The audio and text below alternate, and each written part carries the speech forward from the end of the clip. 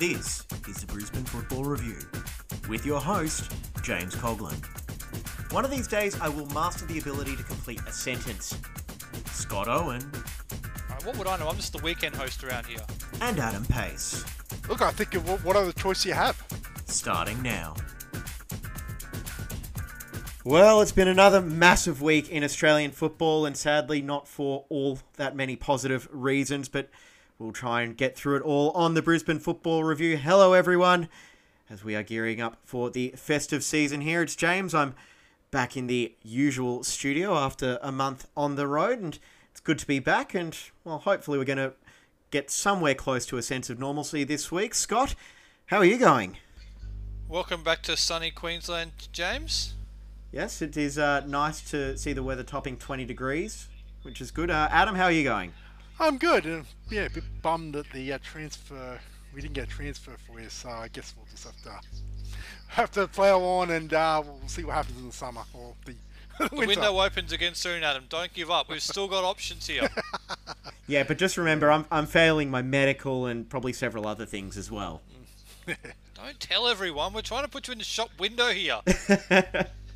Yeah, sorry, I really should get an agent for this sort of stuff to talk myself up, but yeah, it's good to be back, and well, look, we are the Brisbane Football Review, and we will try and get on to some football, but we do need to lead off with what was the lead story over the weekend, and that was the Melbourne Derby fiasco at AAMI Park. I actually was in stadium for that, because I think it was about the second night off in a month, working on Club Neds for the World Cup.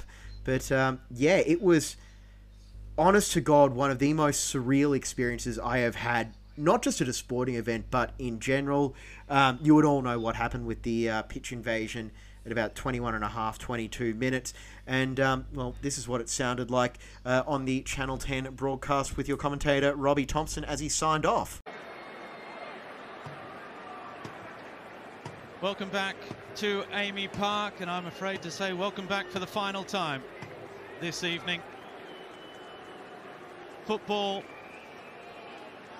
and so ironically, in the last few weeks has taken us to the dizziest of heights, and unfortunately this evening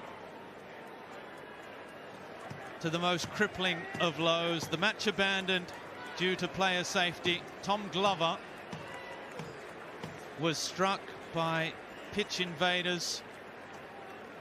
He has been taken to hospital now.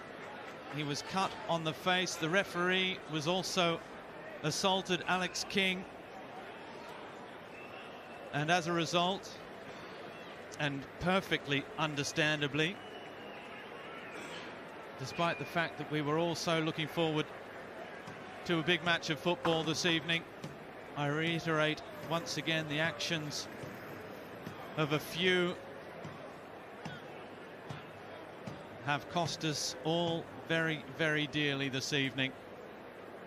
And thanks to Channel 10 for that audio. But yeah, it was, it was an electric atmosphere. It was a tense atmosphere for the first 20 minutes and even before kickoff as well. You could tell something was brewing. And look, I think overall we've got to say first and foremost that, the morons from the Victory Active end that did decide it was a great idea to storm the pitch, I think we're all unanimous in saying that they're going to get every punishment that they deserve and then some, because you can understand voicing frustration, you can understand the protests that were taking place at other A-League matches this weekend regarding the grand final decision. We did a whole show on that last weekend. We're not going to rehash that now. But the minute you turn it into a pitch invasion where footballers, referees, and even the camera op as well, who got injured, that's where it crossed the line. And quite frankly, we were wondering, how would Australia football and the A-League manage to build off what was a massive World Cup for the game here. It took 2 weeks for the fans to completely blow whatever positive momentum they had behind them, Scott.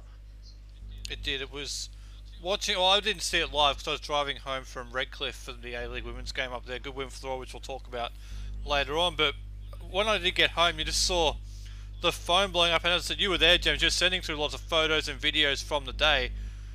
Just felt sick. because everything that the A-League has tried to build for the last 20 years was to try and show that that is not what the A-League in Australian football is about. It was one of the big criticisms of the old National League, is that scenes like that were not regular things, but they were shown as what happened in the old league, and it was something that the A-League did a really good job of making sure it was not portrayed as the A-League. And these knuckleheads in Melbourne, in the span of a couple of minutes, have destroyed that 20 years of work, and now the A-League has got this is the worst that's ever happened to the A-League, James, because the momentum that should have been being built has gone completely 180 degrees off of the World Cup, and now we're talking about people throwing buckets at players and everything else. I just felt sick on Saturday night, to tell you the truth. Yeah, like it was really weird. So I saw Adam Peacock doing the report for Code Sports afterwards, and he was talking about how there was a mother and child there who were, visibly shaken from the thing, like the pitch invasion. And I can completely understand that. If you were like in that end of the ground, I was on the side that was away from the camera position, down towards the Victory supporters. The video we posted on our socials, the Raw Review at BNE Football and Instagram, Brisbane Football Review, like that was from my seat. So that was the view I had for the incident. And the overarching feeling afterwards was not so much shaken like that family was, but a lot of the people who were walking out of the ground just were stunned and thought, how did it come to this? And it shows that, they kept saying back in 2015, when there was that blow up with the active supporters and whatnot, that passion is not a crime. In this case, it was. Throwing buckets is a crime. Yeah, and it was the channeling of said passion where they took it way too far. And, Adam, I quickly get your thoughts on this as well. I know you don't really want to linger on this too much, neither do I, but we do have to cover it. So just quickly, what do you have to add? Well, like I said, I'll refer to what I said, one of the things I said on last week's show. If you want to go back and listen to it, it's obviously there. But I did say that I was very, very concerned by OSM, Original Style Melbourne's post, that it felt like a terrorist manifesto almost, rather than sort of a more mature way to deal with the situation and the way to sort of talk and all that. And sadly, even I never thought that it'd come to this, where basically, look, they can come out and say, oh, we didn't mean to happen, oh, there's no premeditation. Well, maybe the leadership didn't, but obviously certain people did take it on, because this is what's happened. There was no way this was, quote, spur of the moment. This was planned. It was meticulous. You don't bring balaclavas to a game in the middle of December unless you're actually planning to do something. So look, as far as I'm concerned, I'm not going to exaggerate and say, oh, the blood is on your hands, OSM, but certainly you bear the responsibility because of your immaturity in trying to stir up, trying to whip up frenzy over a decision at the end of the day, that you basically now have blown it for everyone else. So, at the end of the day, it is what it is. I feel sorry for, the many, many Melbourne Victory supporters that, their club now is going to be, greatly affected because of the decision of these 150 idiots. Like I said, as Scott said, 20 years. I think this has set back the game. Yeah, I think best case it's 10. One thing Adam said I agree is there's a lot of really good Melbourne Victory fans out there who are rightly shattered this week, James, and they're probably thinking we won't get to see our team play live for the rest of the year, and we all understand why that needs to be the case, and when the sanctions are announced, we'll bring those here on the show. But I do have some sympathy for the good, honest Melbourne Victory fans who were shocked and saddened by the scenes. But Adam mentioned maturity, and it's very telling that there's an A-League supporter group statement that came out yesterday featuring the other 11 clubs that didn't have any Melbourne Victory presence on it whatsoever, and that was a very mature statement, James. They were asking for 4 things. I mean, a few of them are things that are quite reasonable. Asking for, in the future, collaboration with the APL or some degree of discussion and dialogue in relation to big decisions. I think that's a fair thing. An apology for the failure of disclosure of the grand final thing. I think that's fair. So some of the things that were disclosed yesterday in this statement that the Den also acknowledged as one of the other 11, James, And was also, quite mature and reasonable. Sorry, I just want And to if jump they'd in, gone down this Scott. path a week ago, I wonder if we'd be in a very different spot. Sorry, I did just want to add in as well. It wasn't just the 11 active supporter groups for the men's as well, because there were questions raised online about were the women's active groups a part of that as well. They didn't want to have their logos attached to it because they had their own statement last week about it all, but they were consulted as a part of that as well. So it was more than just 11 supporter groups. It would have been, I suppose, in the end, 22. But anyway, so I may as well just like run you through my night at Amy Park. That was a bit shorter than I expected, but yeah. So I got to the ground about 7:30 local time, so 15 minutes before kickoff. It was like the one thing that I will say Fox got right with their theory behind the expansion in 2017, 18-ish.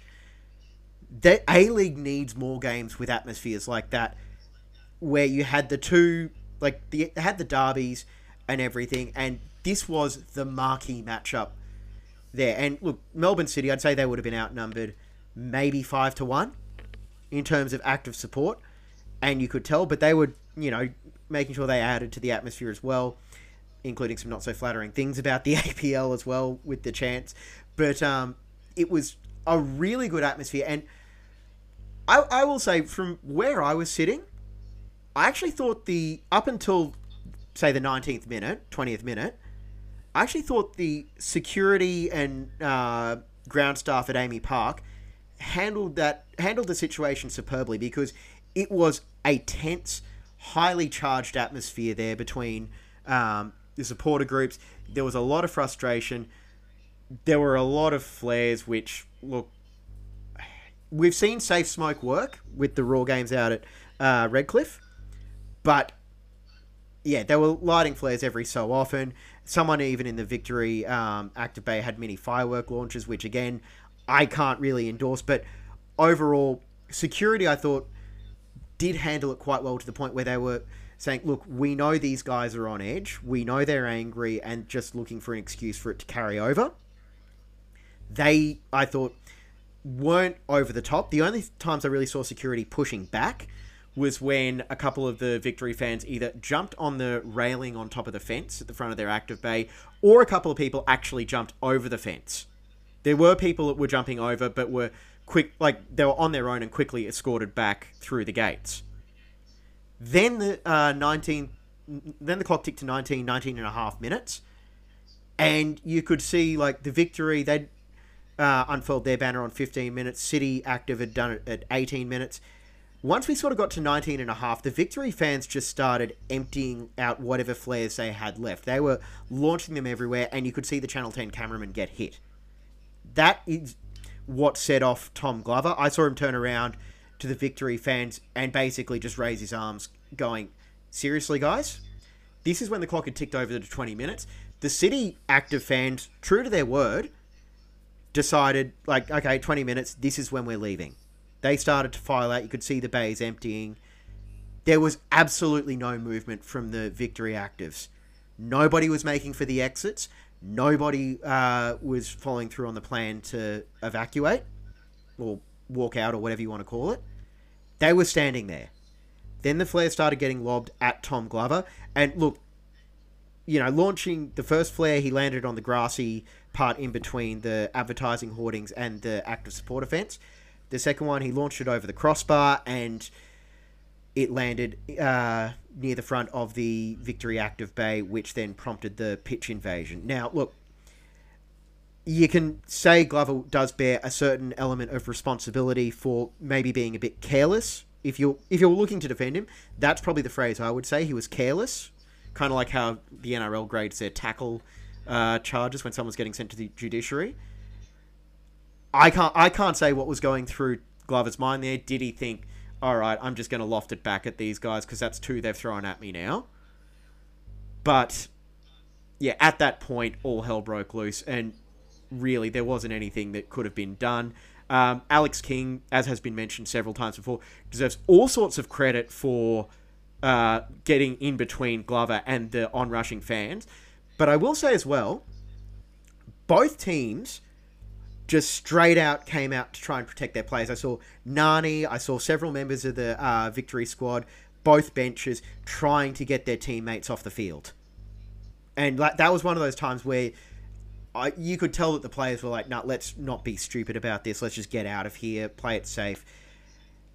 In my mind, and this is purely an opinion, I don't think there was ever a walkout planned. I think that certain element of the victory fans down the front that did storm the pitch, they were never going to walk out. That pitch invasion was absolutely planned in my mind. They were just looking for an excuse to kick it off. And in the end, Glover launching the flare back their way gave them exactly what they were looking for. So, yeah, that's pretty much how it played out for me. And it was honestly just... like, so I was sending the videos through to you guys from the invasion, and I was just shocked. Like, I never felt like I was in danger. I never felt like it was something that, was going to put me or my safety at risk because of where I was sitting. I was far enough away. But the one thing that I think everyone can consider themselves very fortunate about is the people that did run onto the pitch, they stopped around about the 18-yard box, maybe 25 yards beyond the goal, because they absolutely could have, if they wanted to, made a beeline for the players' tunnel. They could have gone all the way down to the other end to try and get after the City active supporters, even though they would have had absolutely no reason to. But there was quite a bit of luck that maybe those that did storm the pitch, and they should get the punishment they deserve, but it could have also been a lot worse. Scott? Yep.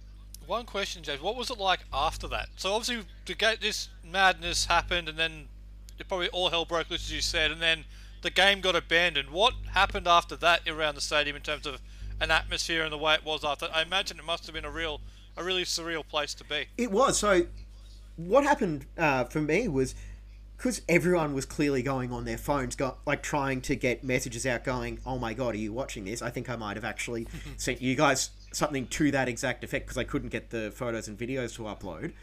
There was no phone signal whatsoever. It was kind of like a flashback to... Do you guys remember New Year's Eve in 2008, 9, 10 when the mobile networks would get jammed at 12:01 and you couldn't send a text? Or when you used to go to Suncorp Stadium and anything over about 10,000 people, you had no phone signal for the game. It was one of those moments where there was just no way to get a message out. And, I'm not going to say this is the fault of anyone involved with the match organisation or anything, but nobody had any idea that the match had been postponed. So I think we all assumed that it was going to be, especially once word sort of filtered through from the few people who had access to the network. They came out and said, they were saying, "Oh yeah, Glover's got a concussion, the referee's injured, the camera op got burnt, etc." I think more than anything else, most people were just going, "What the hell just happened?" And that's kind of where I keep coming back to as well, where you're just sitting there looking at it going, did I really just see a pitch invasion? And it was just one of those things where everything just boiled over and it just absolutely went too far. And look, I'm not going to defend the OSM people that did storm the pitch. There is no defending what they did. But all I'm going to say is the punishments need to fit the crime, and that's where I keep coming back to. And so anyway, what happened for me was, sorry, a little bit all over the place because there's a lot to remember, and quite a lot has happened since Saturday night as well, including a pretty damn awesome World Cup final, I have to say. But eventually, so I started messaging you and a couple of other people I knew saying, "Hey, what's going on? What's going on? Has the game been abandoned?" Because there was nothing going up on the video boards. After the game, I was speaking to someone I knew at Melbourne City, and he was down on the field, and he was saying someone threw a Coke bottle at him, and it was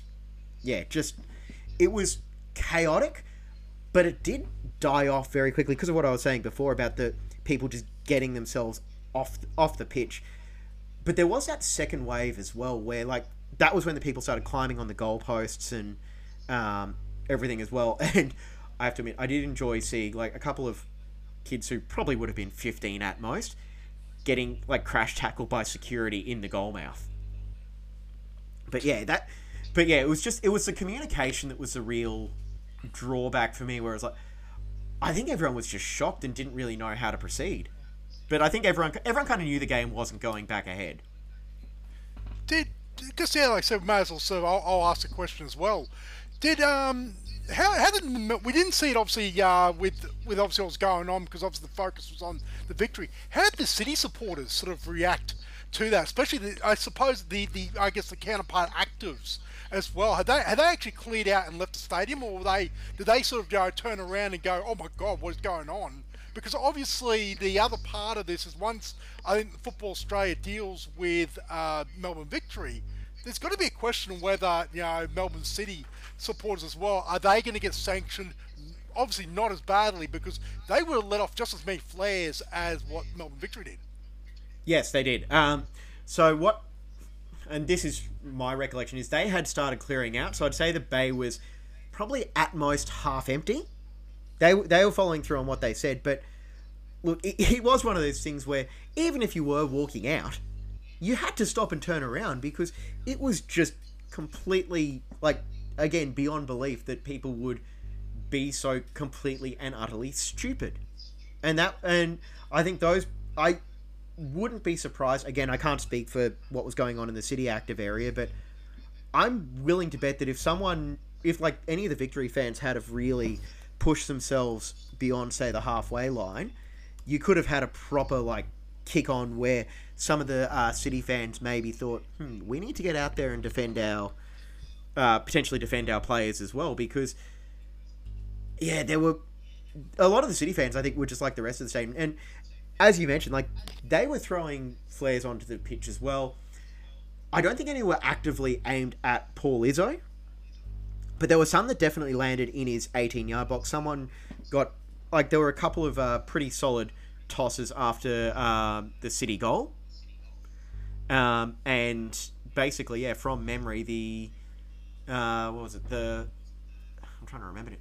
But Izzo, like, I think also because he already, like, he hadn't engaged in much of the dialogue, and I think that's probably the difference between the two things, where Alex King had stopped the game to allow Izzo to clear the flares off, so he was able to pick them up, put them down, and everything, and yeah, thankfully Izzo kept a cool head there as well. But you're right, I think there does need to be a discussion about what sort of punishment will be coming the way of Melbourne City as well, because I think, you can't just let them off the hook and say, just because someone did something much worse than you, like that, I would liken it to going 80 in a 60 zone, whereas the Victory supporters were going at 160. And that's the point I was sort of trying to I guess, factor, was in that, just because, Melbourne City did, I said, just because Melbourne Victory did what they did, doesn't mean that Melbourne City got scot-free, so... Yeah, we need to move on, James, as you're alluding to, and we've got raw stuff to talk about. You mentioned the World Cup and the momentum lost. It's funny, 2 weeks ago today, Adam and I were recapping the Socceroos' great run. We were all basking in that glow, and I have to say, waking up on Sunday morning for that World Cup final, James, that's the football moment that I personally really needed to have to really start to enjoy the sport again once, because Saturday was so disheartening. The game on Sunday was such a great lift of everything after that, and that's the World Cup final of our lifetimes, really.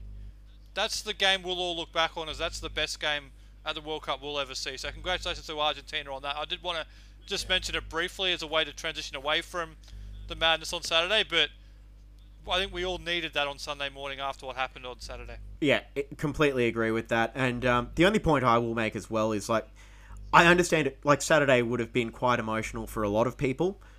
Like, it would have been just an absolute kick in the guts to see the game devolve into that. However, I do want to, push back a little bit against the hyperbole of saying, the A-League's dead, football is lost to Australia and everything. It's like, for me, that is a complete load of crap. I think there is the A-League desperately needs a lot of work to get it back on track, but it is far from a dead product. Yeah. I just feel like there is so much, there is a lot of work that needs to be done, and the actions of Saturday night have made it significantly tougher for, a lot of the people who are involved. And also, it's not just necessarily at A-League level as well. This will trickle down into NPL as well, because we do know those Victory fans who were involved with that had been reportedly causing trouble at Victory NPL games as well. So this isn't something that is exclusive to the A-League. This goes down through Football Victoria, through like the other clubs as well. And yeah, it is something that what worries me though is the people who... It'll be nationwide, James. Yeah. Like Friday night, people going up to the game up at Moreton Daly Stadium. I'm not saying that there's going to be a real big crackdown from the authorities, but there will be a noticeable difference in the way things were done last game to this game coming up. It's just the way it's going to be for a while, so it's going to hit nationwide. It starts tonight for the derby, for the F3 derby. It'll start tonight, and there's already reports out of Gosford that the police security presence has been increased. And you know what? No one at the moment can say, "Oh, that's a bad thing." It's a necessary thing because of what happened. I don't think any police force or any security company want to be caught with their pants down again after what happened Saturday night. So this is, I guess, that's the impact for the rest of the league. Is that now all the stadiums that A-League's played in for a little while is going to feel like the security has really tightened. Yeah, and that is exactly why. Like, I can completely understand why in the moment a lot of people who have been involved with the game, be it A-League or NPL level or whatever else, or juniors or whatever, I can understand why in the moment they just said, I can't do this anymore. But I can guarantee that over time, it will help sort itself out. But it is going to take a lot longer than I think any of us would have hoped because of all that now. And it is going to be a much tougher process because the trust has been broken. I just want to add one more thing before we move on, because I know we've got to move on. And that's the whole thing, is that, at the end of the day, obviously, what started all this was the decision about the grand final. What I think the game sorely needs first and foremost is leadership. Sadly, even in the aftermath of what happened Saturday night, it took Danny Townsend 2 days, and on a friendly network being on 10, obviously rights holders, to come out and actually make a firm statement. Even sort of like to use the word, because Football Australia are the regulator, therefore, that James Johnson, had to come out and say it first on Sunday. Like I said, at the end of the day, what the game is crying out for is leadership. And I don't see that with Danny Townsend at the moment. Great guy, got great ideas, but he is well and truly, getting to the point now where you're thinking, wow, this whole let's hide in the shadows and hope everything's okay. Like I said, it needs to be better. Yeah, and also I will just say probably one of the few people that has come out of the last 5 days or so looking good is James Johnson. He was clear, firm, and definitive in that press conference straight away, and also the Victory director Carolyn Carnegie, when she did that press conference Sunday morning as well.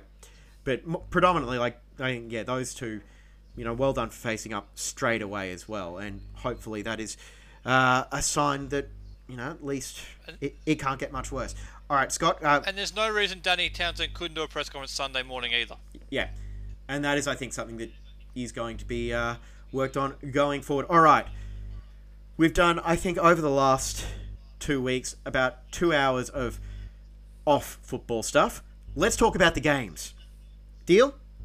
Yeah, because we're winners. Yeah, 2 1-0 wins for the Raw on the weekend, so that's as good as you can hope for. We'll start off Friday night in Newcastle, which was a 1-0 win for the men's side, courtesy of Nikola Miljusnic, almost getting the best goal for the Raw in recent memory, but still getting a pretty valuable winner for all 3 points. And look, we won't spend too long on this because it is Wednesday now, and and that game was on Friday, and it wasn't necessarily the most enlightening of games. But Scott, how important was getting all 3 points? The points are the most important that came out of it, James. I'll talk about the result first and performance afterwards. The result is exactly what the Raw needed. It's another 3 points. I think they moved into the top 4 actually Briefly. on Friday. I'm not sure. I haven't seen the table since, so I don't know how Seventh. far they've dropped. Are they back down to 7th? Okay, so it just does show that they are in and around points-wise at least a top 4 position as things currently stand. So the start to the year in terms of points has been quite good. They've only lost the 1 game from their first 7, so they are picking up points consistently.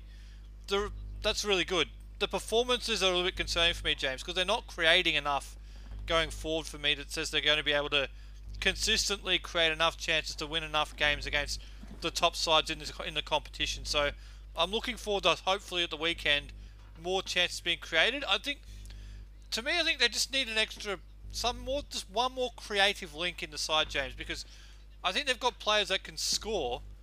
I just don't know if they have enough to get the ball in the areas to help them do it. Like, see Mile Uznic, his goal on the weekend, we always joke he runs really fast, but he did get into some decent areas. And if he did scored the overhead, it would have been spectacular and all the rest of it, but he got himself into some really good areas. It's just, they're not finding them enough.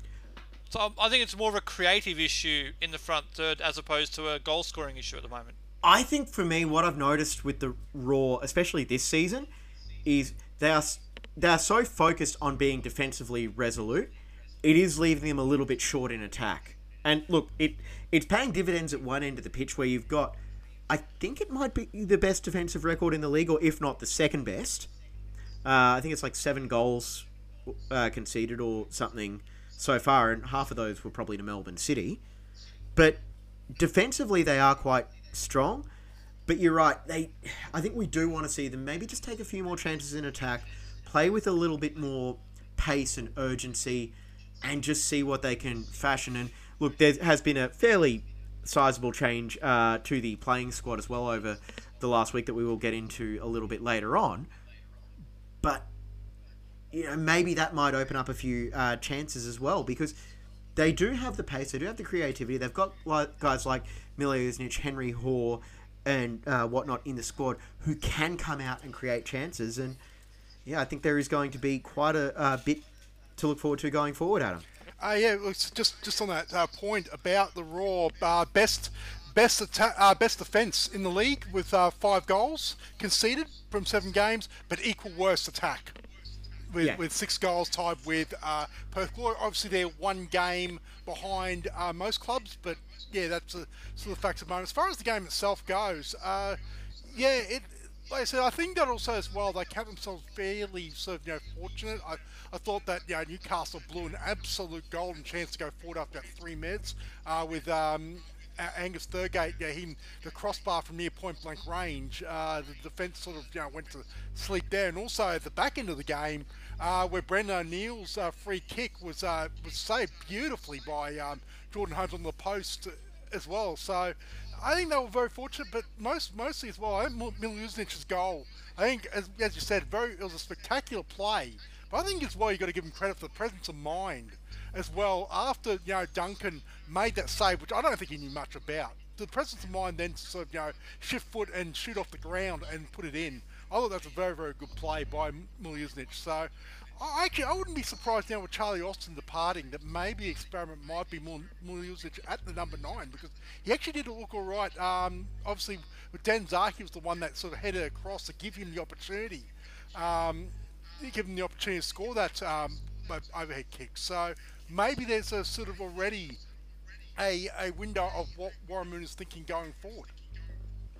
Yeah, just better to put on balance as well, James. I mean, they had the back 3/5. Those that had Kai Turin, I know he was playing a midfield role, but he's very much a defensive-minded midfielder, James. That's 6 players whose jobs are primarily defensive. Yes, you can argue Hingett and Armiento do get forward a lot, and certainly Carlo Armiento is one of the Raw's better attacking outlets on the night, but it's just that balance, isn't it? Is it the right balance to give them enough bodies and creativity in the front third to get over the line? I just wonder. We'll talk about the player who's left in a minute, and I've got some ideas on what they could do to potentially fill some holes in the squad in January, probably more for next week's show than this week's show. But I think they do need to look at the balance maybe. Just, is it 100% right? Yeah, and the point I would just go back to as well with the balance where, look, in the interest of consistency, if they keep going with this run of results, not many goals, but they're eking out wins and draws, I am going to have to temper a lot of my criticism because, yeah, it might not be the best brand of football, but how many times have I said on this show, it's a results-driven business first and foremost, and if they're winning 1-0, it's still 3 points.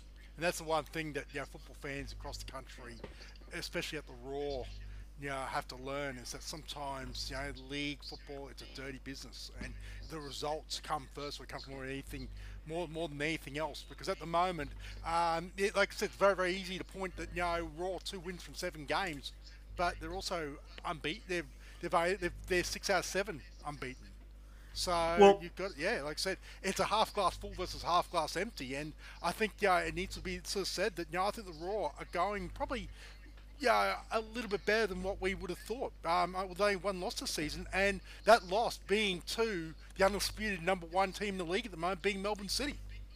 Well, this to me is one thing that I keep coming back to, where you look at the criticisms of this style of play for the Raw, even dating back to Moon's predecessor as well, where they weren't really playing open and expansive football either. But this just reminds me of how spoiled we got by those Postecoglou-led teams, where that made a lot of people, especially the ones who came into supporting the Raw and the A-League in that time, they made it not only look good, but they made it look so easy week in, week out, just moving the ball around. And I think sometimes we don't appreciate just how damn good those sides were in the early part of the 2010s. And it's not like you can just copy-paste that formula and make it, transferable regardless of which players are wearing the Raw shirt week in, week out. 1000% agree. It's more than that, James. It's more than that, because you think back even before that, Frank Farina's side was very attacking. Miriam Bleiberg's side was very attacking. You would argue they were too attacking and left themselves too open at the back, so a little bit too naive into pushing players forward. But for a decade plus, so the first decade of the Raw was pretty much all attack-minded football. So I do think the Raw fans have been a little bit spoiled by that. And you can include Mulvey in that as well, really. So it's really almost like 10, 12 years of that. So it's a bit of an adjustment period as well, because you're right, the last couple of years, it hasn't necessarily been the most free-flowing. But to Adam's point, it is a results-driven business, and it is delivering results. Yeah, and I think look, we can all agree. We would love to see them playing, 5-3, 4-2 games week in, week out, but only if you win. Yeah, exactly. If you don't win, you just get annoyed by it. Yeah, and the coach is getting sacked. If you're getting beat, 5-3, those sort of results, you can always say, oh yeah, we scored 3 goals, but the opposition scored 5. And that's a surefire way to get beaten slip as a coach. So look, at the end of the day, where the Raw sitting at the moment, like when we say that they're sitting in 7th, teams 6 through to 9 are all equal on 10. Raw win on Friday night. They're up to 3rd. They are playing the second. They have a game in hand as well. Yeah. They are playing the second place Western Sydney Wanderers, mind you. So, but we'll talk about the preview shortly. And the one point as well I do want to finish off on, just for our match recap, the Jordan Holmes save, late on in the game, that was absolutely phenomenal, and I hope it's not something that gets lost in all the other stuff that's been going on lately. But I feel like there is every chance that in 2-3 months, when we're still sitting here talking about the way the Raw season is going, I'm really hoping we're coming back saying that save to preserve 2 points away to Newcastle might not have looked like much there, but if they go on a run from here, and look, it's anyone's guess if they will, but if they do, that combined with the O'Shea penalty against Adelaide, I think we can look back on that and say, well, those are 2 huge moments that pointed them in the right direction. And it was something we would have been all really concerned about heading into the World Cup break. That's 2 points you saved for the Raw right there with that. It was a wonderful save there to get his fingertips on that to keep it out. And you're right, that's a big check mark for Jordan Holmes, because Warren did leave Macklin Freak in last week in the first game back, didn't he? He left Macklin in, he put Jordan on the bench, but he went back to Jordan this week, and in fairness, Jordan Holmes paid that back. He absolutely won the game for the Raw there with that save, because if it's a 1-1 draw, James, we're talking very, very differently, I think, in terms of our outlook on the way that game was played. And also as well, I'd say that if he didn't get that hand on it, I'd say that what, it was very, very well drawn up by Newcastle. And they would have been good for a point. So the fact is that it wasn't a case of Newcastle blew the opportunity. It was Jordan Holmes. That's a 2-point save. It is, and so now we will wrap up our men's recap with the 3-2-1s, and there is a little note I'm seeing here. Since you're finally back, you can do the 3-2-1s, you selfish son of a... That's not nice, Scott. You weren't meant to read the note out, but I stand by every word of it. All right. So my 3 points, Carlo Armiento. I think he continues to be a very dynamic presence down that left wing. 2 points, Jordan Holmes. He would have... I think he had 1 point until that save at the end, and 1 point for the captain, Tom Aldred. All right, now, Saturday. There were other games played than the one I was at in Melbourne, and you two were at Redcliffe, AJ Kelly Park. We just want to make it clear, it is AJ Kelly Park, not AJ Price Reserve or whatever it was called, where the Raw came away with a 1-0 win over Western Sydney Wanderers, courtesy of a Holly Palmer goal. So, Adam, we'll go to you first. What were your main takeaways from the match? Well, first of all, we sure it was Holly Palmer according to the coverage?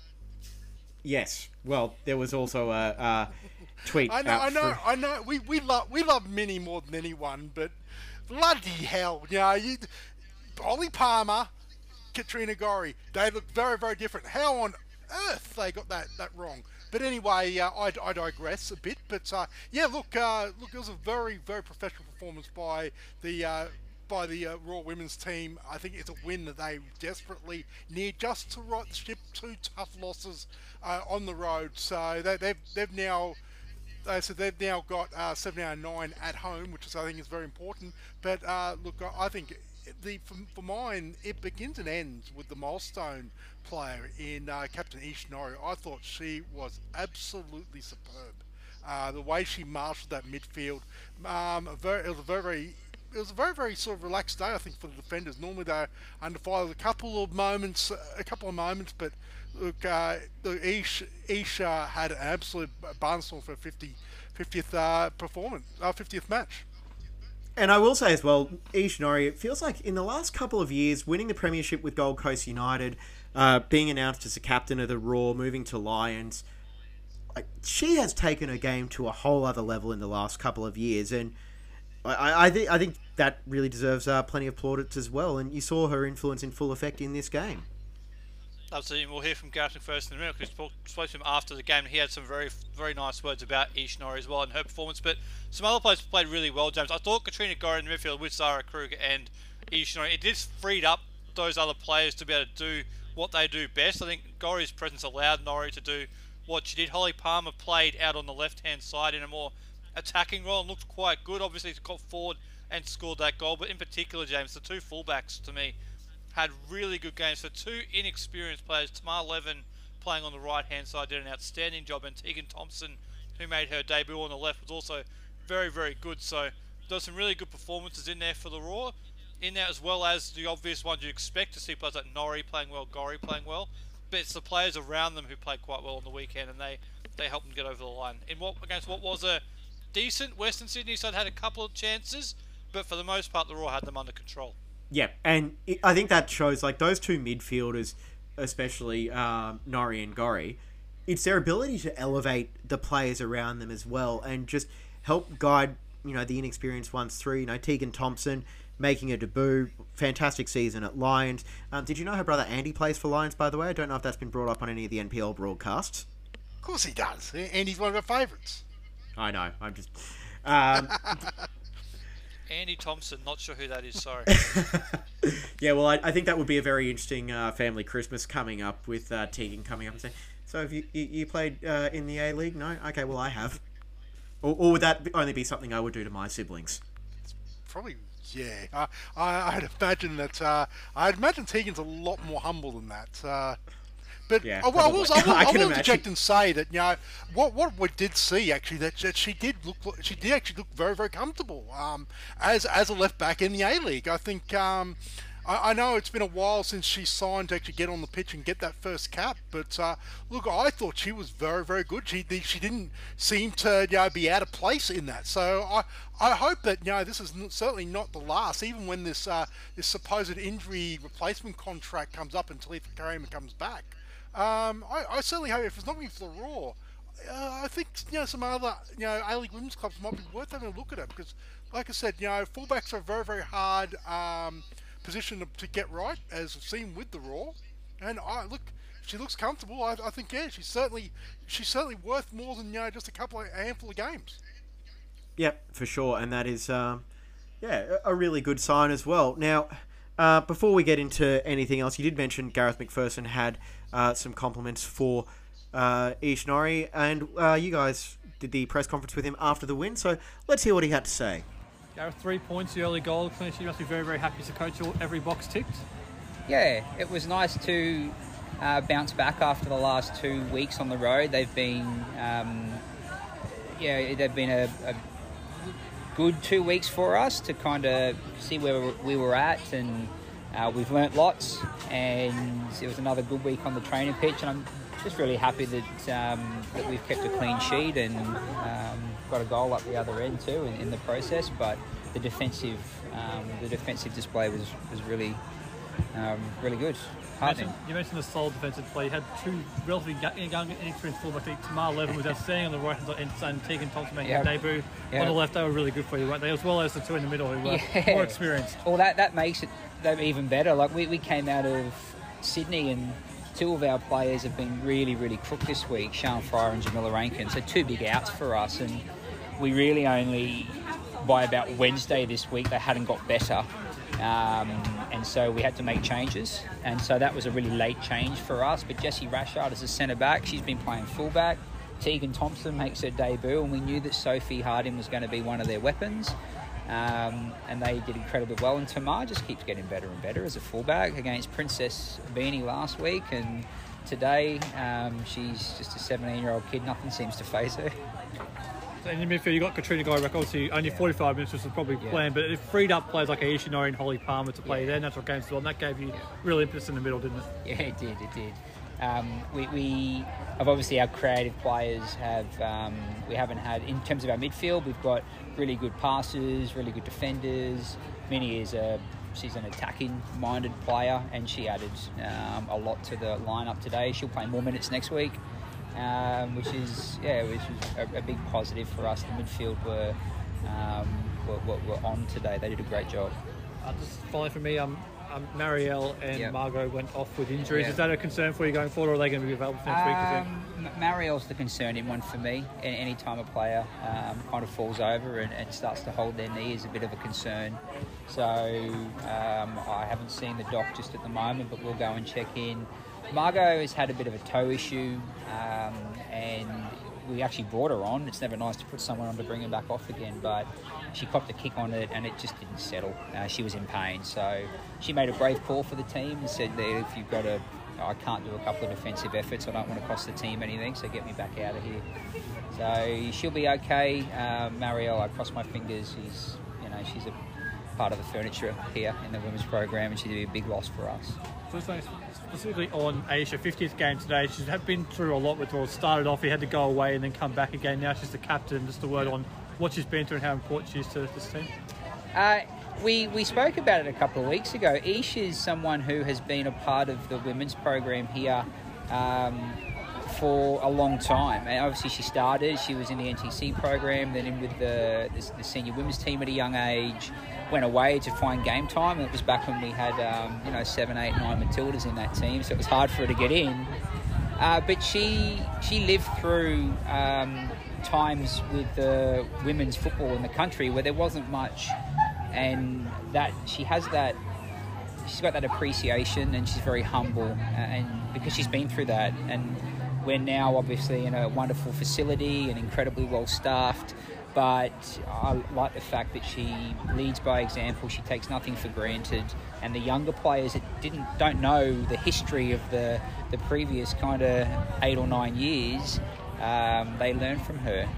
So she's our leader, she's our captain together with Minnie, and it was nice to see her get a win on her 50th game.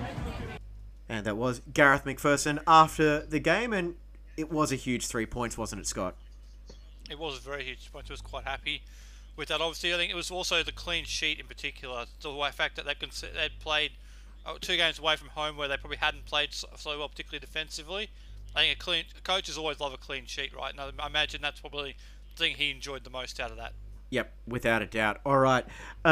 It wasn't all sunshine and roses out on the peninsula. However, there was very, very unfortunate news that Mariel Hecker has injured her ACL, and she'll be gone not only for the rest of the A-League season, but also for the NPL season. And yeah, I think the three of us can only really wish her well in her recovery, and hopefully we will see her back on the pitch once she has recovered.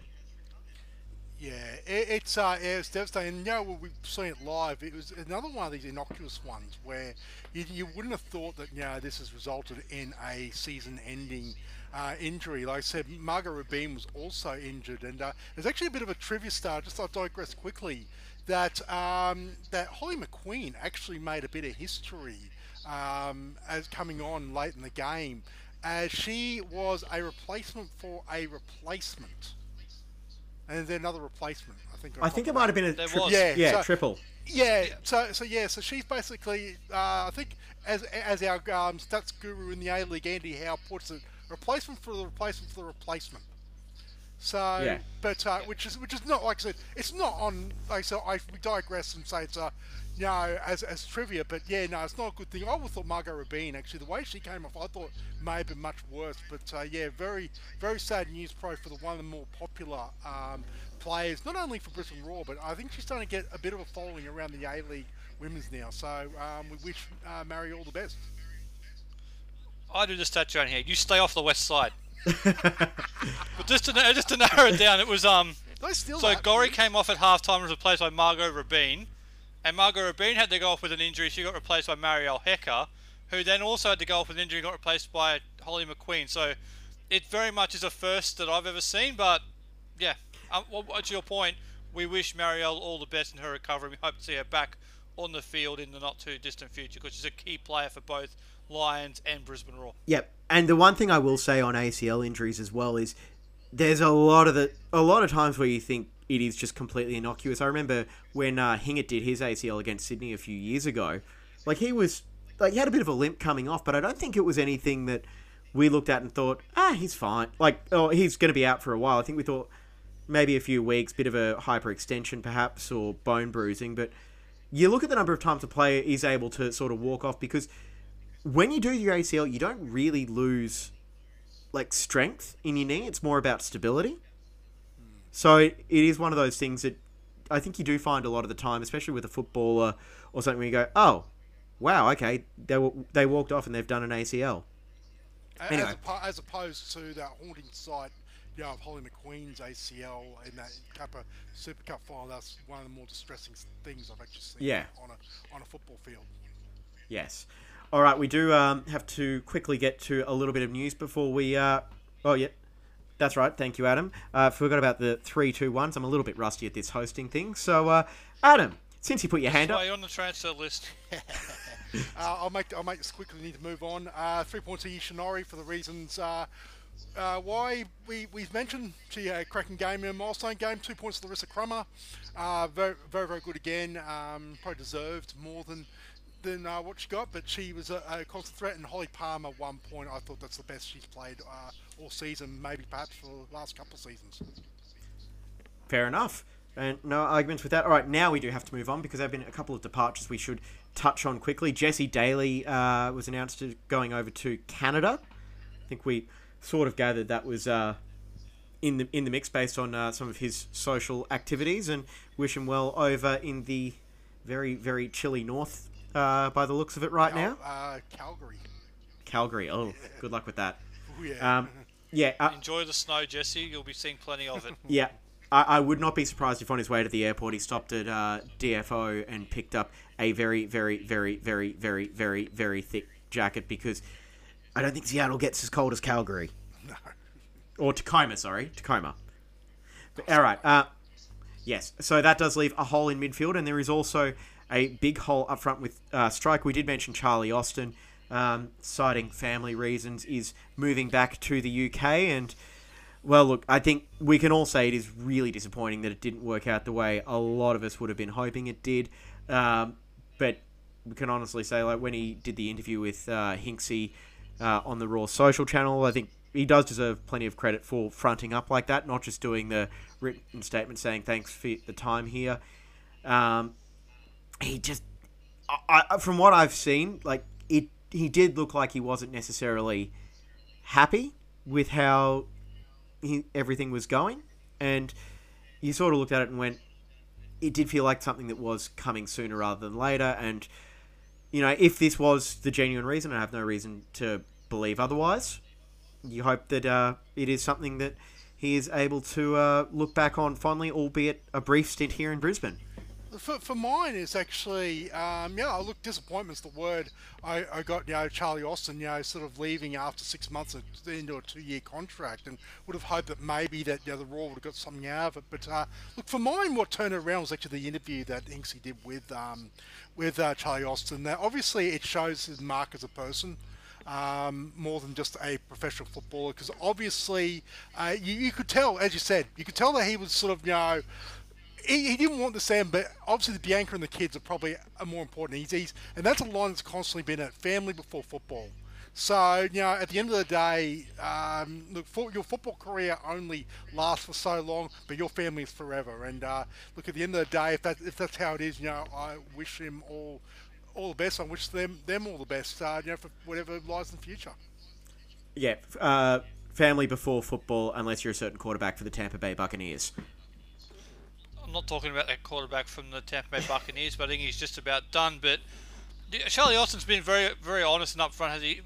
When he first got here, he did say that it was always going to be family above football, and if this was going to be the case where things didn't settle right with the family for whatever reason, then he might look to have to go back to the UK, and that's unfortunately how it's transpired. Just wish him absolutely all the best. We completely understand the reasoning for it. It's completely justified. To Adam's point, family is always more important than football.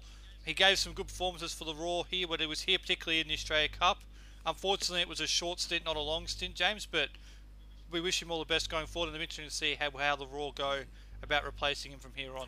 Well, look, I think I'm trying to find the right way to phrase this, but I feel like the last few weeks you really could tell, like the few weeks before the World Cup break, you really could tell he was trying to find a way to make it work, but he definitely wasn't in the right headspace. And then, like, coming back, the big red flag for me was when he went straight back to the UK after, like, once the team had a week off. And you could see him going straight back there. And then, yeah, you could tell there was something weighing on his mind against Adelaide. He looked disinterested, and now we know why.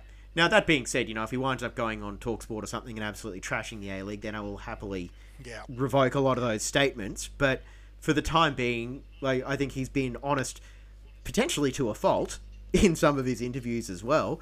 But, you just feel like at the moment you've got to say, well, thanks for trying, good luck, and all the best.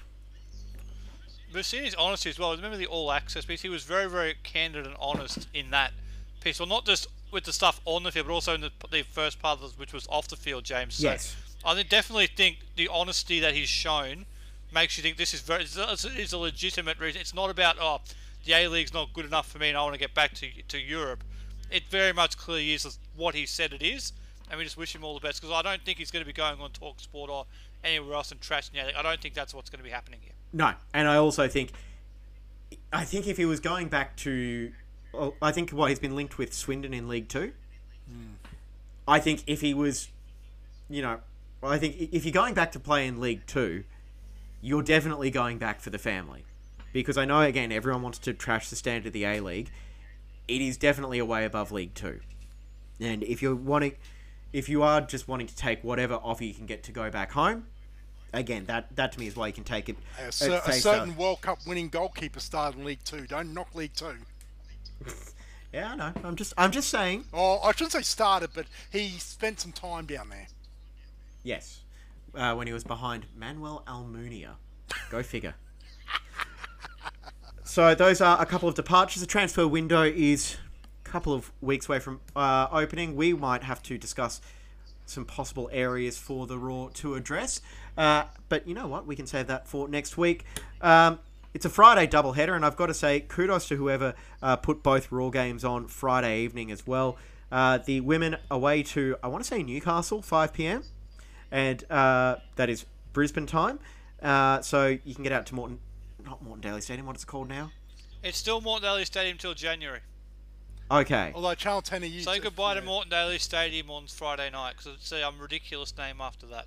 Yeah, okay, we can get out to Redcliffe on Friday night a little bit early. You can stream the women's game against Newcastle on, pretty sure it's on 10 Play as well. And then at 6:45, the in-ground entertainment kicks off with the Raw taking on the second place Western Sydney Wanderers. And yeah, well, I think that is going to be a very, very tough game. You've got two very strong teams defensively, and I think we're probably heading for maybe a 1-1 draw in this one, Adam. Yeah, spoiler alert, is the football expert back? I am? You just ruined my... I was about to say, Adam, I've really enjoyed the in-ground experience of the last home game. I hope that awful football expert's not sorry, back. mate. I have to get in there and say it. Welcome back, Yeah, James. welcome We back. really did miss you, honestly. That sounds... Anyway, that almost sounds as genuine as what my wife said when I got back on Monday. anyway, trying to... What, it wasn't just tag, you're it? No, that waited about an hour until Tommy needed a nappy change. But anyway, back to the game Friday night. Yeah, the Marco Rudan led Wanderers, and we've got to remember to call him Marco in the presser. Look, they've been in decent form. Like so, they did go down to Western United on the weekend, but they've been in decent form. And look, this is going to be a tough game as always. Wanderers Raw games are always tough. They sort of play a similar style, so it's going to be a case of if Raw can capitalise on some opportunities, I think that they can sort of run away with the points. But I think sort of my thinking is that this might be a draw. Yeah, I think the World Cup break hit at the wrong time actually for the Wanderers, James. They were on had such momentum on such a high going into that it just completely fell flat for them, and they've struggled to come out of that to the same level they were before the break. So I think they need to get back on the horse, and for Brisbane, they just need to keep picking up points. Yep. All right. Well, we had a lot to talk about, and that is going to be it for this edition of the Brisbane. Actually, no, wait. Quick predictions for the women's game. Scott? Oh, Brisbane have to win this game. They're a better team than Newcastle. They've proven it consistently. If they're going to make the top four, they've got to win. Adam? Raw by a few. I think Raw 4-2. They'll find their attacking spark in this one. Yep. Okay. Now, that is going to be it for this edition of the Brisbane Football Review. Thank you, Scott. Thank you, James. Welcome back, football expert. Thank you. And thank you, Adam. Yep, thank you and good night. And also, we will want to say thanks, everyone, for tuning in over what has been a fairly trying couple of weeks for football fans pretty much everywhere. But we hope we've been able to entertain and inform a little bit. We hope you have a very Merry Christmas on behalf of all of us here at the Brisbane Football Review. And we'll be back next week to review it all. We'll talk to you then.